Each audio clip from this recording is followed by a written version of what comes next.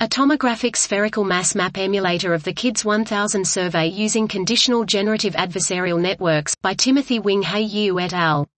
Large sets of matter density simulations are becoming increasingly important in large-scale structure cosmology.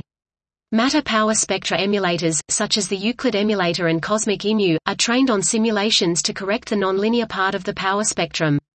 Map-based analyses retrieve additional non-Gaussian information from the density field, whether through human-designed statistics such as peak counts, or via machine learning methods such as convolutional neural networks (CNNs).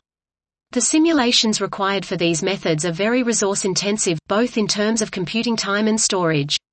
Map-level density field emulators, based on deep generative models, have recently been proposed to address these challenges.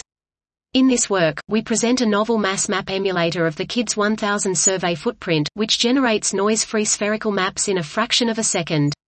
It takes a set of cosmological parameters omega m, sigma 8 as input and produces a consistent set of 5 maps, corresponding to the KiDS-1000 tomographic redshift bins. To construct the emulator, we use a conditional generative adversarial network architecture and the spherical CNN deep sphere, and train it on n-body simulated mass maps. We compare its performance using an array of quantitative comparison metrics, angular power spectra CL, pixel, peaks distributions, correlation matrices, and structural similarity index.